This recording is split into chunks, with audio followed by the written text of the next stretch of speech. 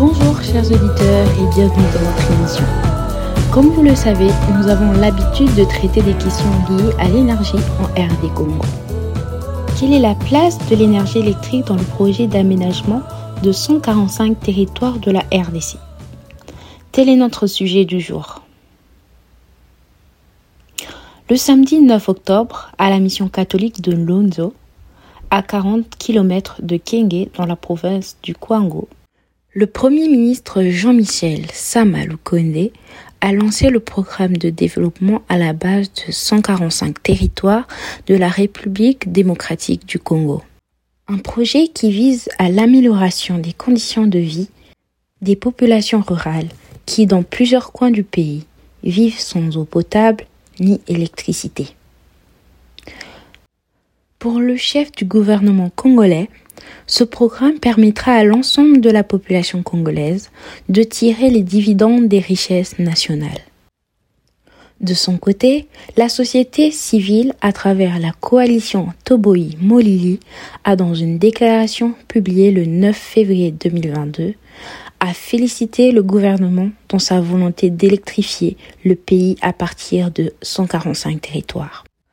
Pour ces organisations de la société civile, cette option s'inscrit dans le cadre de sa vision de la valorisation d'abondants potentiels des énergies renouvelables et décentralisées que possède le pays. La coalition Toboyi Molili souligne que le droit à un logement décent, le droit d'accès à l'eau potable et à l'énergie électrique doivent être garantis comme le stipule l'article 48 de notre Constitution. Chers auditeurs, l'énergie électrique est un facteur clé du développement d'une communauté.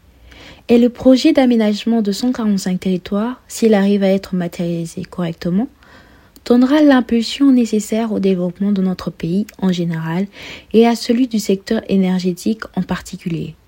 L'approvisionnement en énergie électrique permettra ainsi aux institutions territoriales de bien travailler et permettra l'accès aux communautés congolaises aux nouvelles technologies et offrira une forme de protection face à la violation du droit humain. Nous avons donc promené nos micros dans les rues de Kinshasa dans le but de jauger le degré d'information et de compréhension de la population sur les différents aspects de ce projet. Je vous laisse écouter les réactions de la population.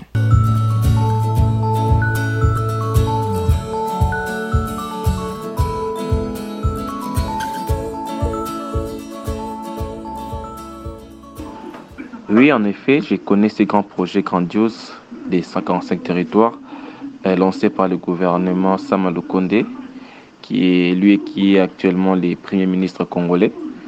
Enfin, ces grands projets vont développer nos territoires sur l'étendue nationale et la modernisation de nos territoires sur tous les points, les infrastructures adéquates, bref, désenclaver nos territoires. La réalisation de ces grands projets va permettre à la RDC d'émerger de la meilleure des façons et cela va impacter notre économie ainsi que le tourisme d'une manière positive. C'est un peu ça. Déjà, le projet d'aménagement de 145 territoires en RDC, c'est un système ou un programme prévu par les gouvernements de chaque territoire de la RDC en vue d'améliorer les conditions de vie et peut-être les lieux d'habitation, des Congolais, afin qu'ils s'améliorent, pour essayer un peu d'améliorer les conditions de vie des Congolais, essayer de quitter peut-être quitter le titre de pays en voie de développement jusqu'à atteindre peut-être un bon niveau où on ne sera pas compté comme des pays parmi les pays tiers-monde. C'est ce système qui consiste à améliorer les lieux, les habitations. De mon avis, je dirais ceci. Personnellement, d'abord, je n'entérine pas ces projets. Ces projets de 145 territoires, je ne valide pas ça. En regardant la superficie de la RDC, qui a à son 145 territoires, et Félix, tantôt avec son gouvernement, il parle d'aménager ces 145 territoires en cet intervalle qui nous sépare maintenant des élections. Disons, à bout d'un an ici, ça sera les élections de 2023. Et alors, ce projet d'aménagement des 135 territoires, à la vue des choses, ces projets tendent à malmener, si pas alors à malmener, mais tendant déjà au reportage des élections de 2023. Sous prétexte, le président Félix n'a pas fini son projet, comme Kabila l'a fait autrefois. C'est pourquoi Félix cherche déjà à mettre en place certaines stratégies qui peuvent, n'est-ce pas, lui conserver encore le pouvoir pendant au moins quelques années. 145 territoires, les aménager en une seule année. Non, ça c'est impossible. C'est vraiment incohérent, mon frère. C'est incohérent, ça ne passe pas. Ils sont en train de chercher déjà les faux fillons, les alibis pour nous gâcher des élections de 2023. C'est pourquoi ils veulent déjà mettre en place ce projet de 145 territoires.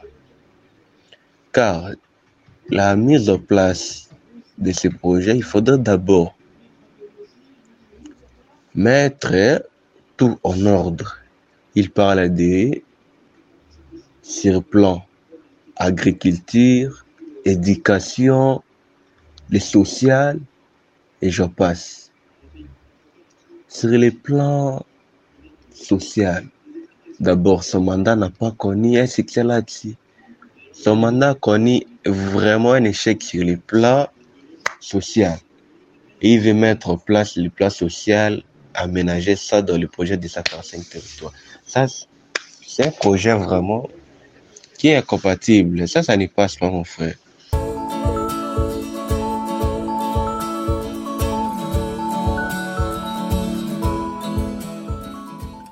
C'était là les réactions de la population quinoise sur la mise en œuvre du projet d'aménagement de 145 territoires.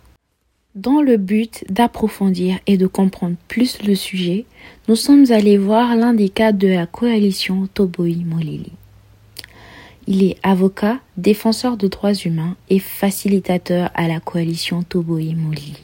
Monsieur Jean Keba Kagodi a accepté de nous recevoir afin de répondre à nos questions et d'éclairer la population congolaise sur le grand point de la dite déclaration. Je vous laisse écouter cet élément réalisé par Chama Joyce.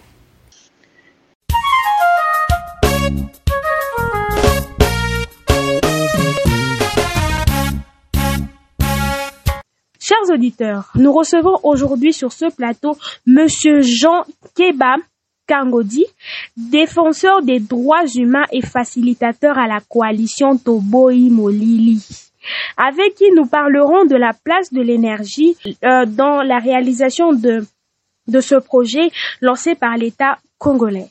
Bonjour Monsieur Jean Keba. Nous sommes très heureux de vous recevoir sur notre plateau aujourd'hui. Pouvez-vous vous présenter très brièvement à nos auditeurs? Merci pour la parole, une fois de plus. Je suis Maître Jean Keba Kangodi, défenseur des droits humains, et je suis facilitateur au niveau de la coalition Toboy Molili, qui est une coalition des organisations non gouvernementales de la RDC qui travaillent pour l'accès pour tous à l'énergie et en faveur à travers un système décentralisé et le recours aux énergies renouvelables qui ne pose pas de dommages à l'environnement ni aux communautés locales, afin que chaque citoyen puisse avoir droit et accès à une énergie durable, de qualité et à un coût abordable. Voilà ce que fait la coalition Toboy Molili.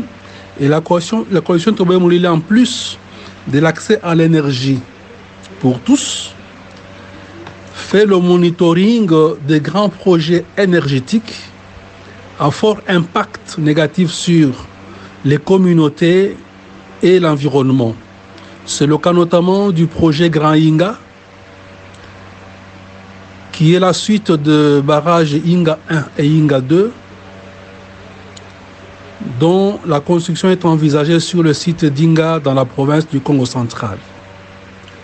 Et les populations riveraines qui ont déjà été victimes des impacts négatifs, notamment la perte de leurs terres, la perte de rentabilité de leurs activités respectives comme l'agriculture, la pêche, sont exposées et redoutent encore que ce nouveau grand projet puisse avoir des impacts beaucoup plus redoutables et nocifs pour leur développement, leur santé et leur famille. Donc la coalition s'intéresse à ces projets et observe tout ce qui s'est fait en amont et en aval pour une meilleure protection et défense des intérêts des communautés locales. Monsieur Jean, en quoi l'énergie électrique est-elle indispensable au développement de ces territoires? L'électricité, c'est un vecteur de développement. Et la Constitution de la République démocratique du Congo transforme l'accès à l'énergie en un droit fondamental. Et partant de cela, c'est un droit humain à l'instar des autres. Et c'est un droit aussi qui est transversal, car l'accès à l'énergie sert de soubassement à l'exercice d'autres droits de l'homme. Si je prends le cas du droit à un niveau de vie suffisant ou le droit au développement, on ne peut pas accéder à un niveau de vie suffisant si on n'a pas accès à l'énergie. Car la qualité de la vie dépend de la disponibilité de l'électricité. Si vous êtes dans nos campagnes où il n'y a pas d'électricité, vous verrez qu'il n'y a presque pas de vie, les cités sont mortes. Pour industrialiser les territoires, on a besoin d'électricité afin de transformer les produits agricoles que les paysans récoltent et leur donner une valeur qui va impacter sur le niveau de vie de ces populations. Nous avons besoin de l'énergie. Dans les hôpitaux, on a besoin d'électricité pour une prise en charge adéquate des citoyens ou des malades qui y accourent. Dans les écoles, nous avons besoin de l'électricité pour dispenser les enseignements dans de bonnes conditions et pour permettre aussi aux élèves, une fois à la maison, de pouvoir avoir la facilité de répéter les matières, de suivre les informations. Vous comprenez que c'est presque tous les droits de l'homme qui dépendent de l'accès à l'électricité. Voilà pourquoi c'est une des conditions sine qua non pour accéder à un développement humain. Et je pense avoir répondu à cette question. Monsieur Jean Kéba, que conseillez-vous au gouvernement pour la distribution d'un courant stable à ces 145 territoires? Nous avons toujours conseillé au gouvernement de donner priorité aux projets de courte taille, aux projets de construction de microcentrales, aux projets de construction de centrales solaires qui sont moins coûteux et qui ne demandent pas beaucoup de temps. Parce que l'état de notre pays est tel que notre gouvernement a une capacité financière très limitée pour s'aventurer à aller dans les grands projets. Mais comme nous avons un potentiel énorme, réparti sur l'ensemble des 145 territoires, il est facile et simple pour le gouvernement de concevoir des projets simples qui peuvent être réalisés dans une année ou moins. Et cela permettra de connecter les membres de ce territoire au réseau électrique et de susciter les activités qui vont aider à résorber les difficultés auxquelles toutes ces populations font face. Et nous avons toujours conseillé au gouvernement de recourir à un système décentralisé avant de faire l'interconnexion entre les territoires et à l'échelle nationale. Et ça, ce sont des choses qui sont à la portée de notre gouvernement, à la portée des provinces, qui sont des entités territoriales qui ont une personnalité juridique et qui peuvent aussi prendre des initiatives dans le secteur de l'électricité. Voilà les conseils que nous avons toujours donnés à notre gouvernement et que nous réitérons, mais malheureusement, nous avons comme impression que le gouvernement cherche plus des projets beaucoup plus compliqués comme le projet Inga, qui demande des milliards qu'il n'a pas, qui demande une technologie que nous n'avons pas, qui demande autant d'efforts en termes de gouvernance que le Congo n'a pas aujourd'hui.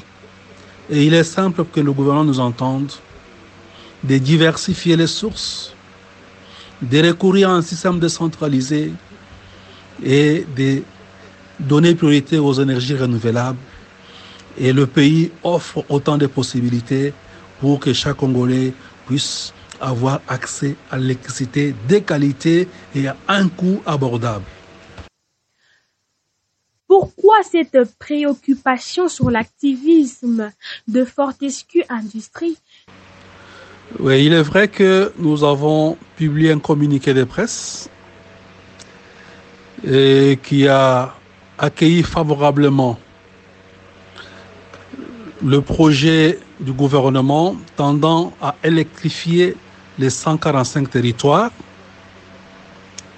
et tout en encourageant au gouvernement de pouvoir clarifier ces choses et publier le chronogramme des projets qui vont être mis en œuvre dans les différents territoires afin de permettre à la coalition d'en assurer un suivi.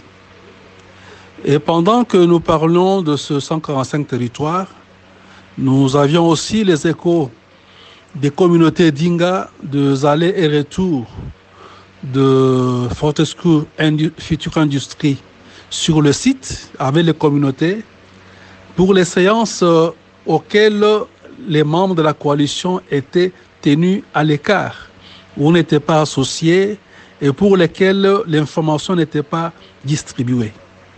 Et nous avons trouvé que cela était de nature à violer le droit des organisations à participer à toute initiative gouvernementale ou à tout projet touchant aux ressources naturelles et aussi à assister les communautés par rapport aux enjeux détails qui reprennent ce projet. Voilà pourquoi nous avons dénoncé cet activisme. Mais là, il y a quand même lieu de reconnaître l'effort qui a été fourni par cette compagnie qui, la semaine dernière, a eu à organiser une séance d'information à l'attention de la presse, séance à laquelle la coalition avait été conviée pour pouvoir être tenue au courant d'un certain nombre d'informations qui n'étaient pas accessibles à la coalition, ni à ses membres que nous sommes, et être informé aussi sur ce que la compagnie était en train de faire avec les communautés locales. Et ça, nous avons apprécié cette ouverture et nous avons reçu pas mal d'informations que nous n'avions pas. Et nous avons reçu la promesse aussi de la même entreprise de continuer régulièrement à chaque étape avec cet exercice afin de rendre disponible l'information à toutes les parties prenantes. Ça, c'est quelque chose que nous encourageons et que nous avons encouragé. Et de cet exercice, nous avons noté que le projet Inga n'est qu'un segment de plusieurs autres projets que cette compagnie est en train ou cherche à mettre en œuvre, car leur projet aujourd'hui n'est pas seulement Inga, c'est le projet qui est intitulé projet d'aménagement du fleuve Congo. Et là, nous avons besoin encore de recevoir des informations sur les différentes études qui nous ont été citées, dont certaines seraient achevées et d'autres continuent encore leur cours, pour pouvoir mieux comprendre leur orientation et démarche. Et cela nous permettra de prendre une position en vertu des enjeux, en vertu des informations qui sont disponibilisées. Et c'est à travers cette position-là que nous allons devoir dire au gouvernement quelle attitude adopter et qu'est-ce qui peut être fait afin que les intérêts, non seulement des communautés, mais de tous les Congolais du pays, puissent être sauvegardés avec son environnement et compte tenu des enjeux de changement climatique et du réchauffement auquel nous sommes confrontés. Voilà la réponse que je peux donner à cette question. La voie des autres pistes de production telles que les énergies renouvelables, est-ce considérable, Monsieur Jean? Concernant la voie tendant à explorer d'autres pistes de production telles que les énergies renouvelables, et ça, nous l'avons toujours conseillé au gouvernement, que sa politique énergétique devra être assise sur les énergies renouvelables ou ce qu'on appelle le mix énergétique. Nous avons un potentiel énorme en hydroélectricité avec les cours d'eau qui recoupent l'ensemble du territoire et qui permet la construction des infrastructures de microcentrales à moindre coût, à faible impact socio-environnemental qui peut aider au pays à résorber le déficit énergétique. Nous avons aussi un potentiel solaire énorme et il y a déjà un atlas qui existe qui indique tous ces endroits où on peut exploiter chacune de ces formes d'énergie renouvelable. Et le conseil est d'éviter toute énergie qui contribue à la dégradation de l'environnement avec l'émission des gaz à effet de serre. Et là, l'hydroélectricité, avec les microcentrales, et les centrales solaires, l'éolienne, la biomasse, sont des voies que nous conseillons au gouvernement pour être pris en charge compte tenu de leur simplicité et de leur faible coût, ainsi qu'impact minimisable avant d'arriver au mixage. Concernant les barrages abandonnés, et c'est là où il se pose un problème de gouvernance dans l'ambition que nous avons dénoncée au niveau du gouvernement à prioriser des gros barrages compte tenu de leurs méfaits. C'est qu'il y a eu une organisation membre de la coalition qui a fait une enquête pour identifier plusieurs barrages qui sont à l'abandon, qui ont fonctionné il y a quelques années, mais dont la réhabilitation demande des moyens limités et beaucoup plus de la volonté politique. Et ça, c'est quelque chose que le gouvernement peut faire même seul, sans recourir aux bailleurs de fonds ou à un endettement. Voilà qu'il y a des infrastructures qui existent, qui ont servi à la production de l'électricité. Mais par manque d'entretien, ils sont tombés dans une situation où ils demandent seulement d'être réhabilités. On les a simplement abandonnés. Mais ça, ce sont des infrastructures qui sont exploitables, qui demandent simplement une bonne volonté. Est-ce que pour cela, il faut que les bailleurs de fonds viennent nous aider? Et nous avons ce rapport qui a listé ces barrages pour lesquels le gouvernement national, mais aussi les gouvernements provinciaux, peuvent s'investir pour pouvoir les remettre en service et ils vont apporter une partie des solutions à cette épineuse question d'accès à l'électricité au pays. Enfin, Monsieur Jean, la dernière question. Que doit faire la population pour avoir à demander des comptes au gouvernement au cas où un projet ne répondrait pas aux normes fixes?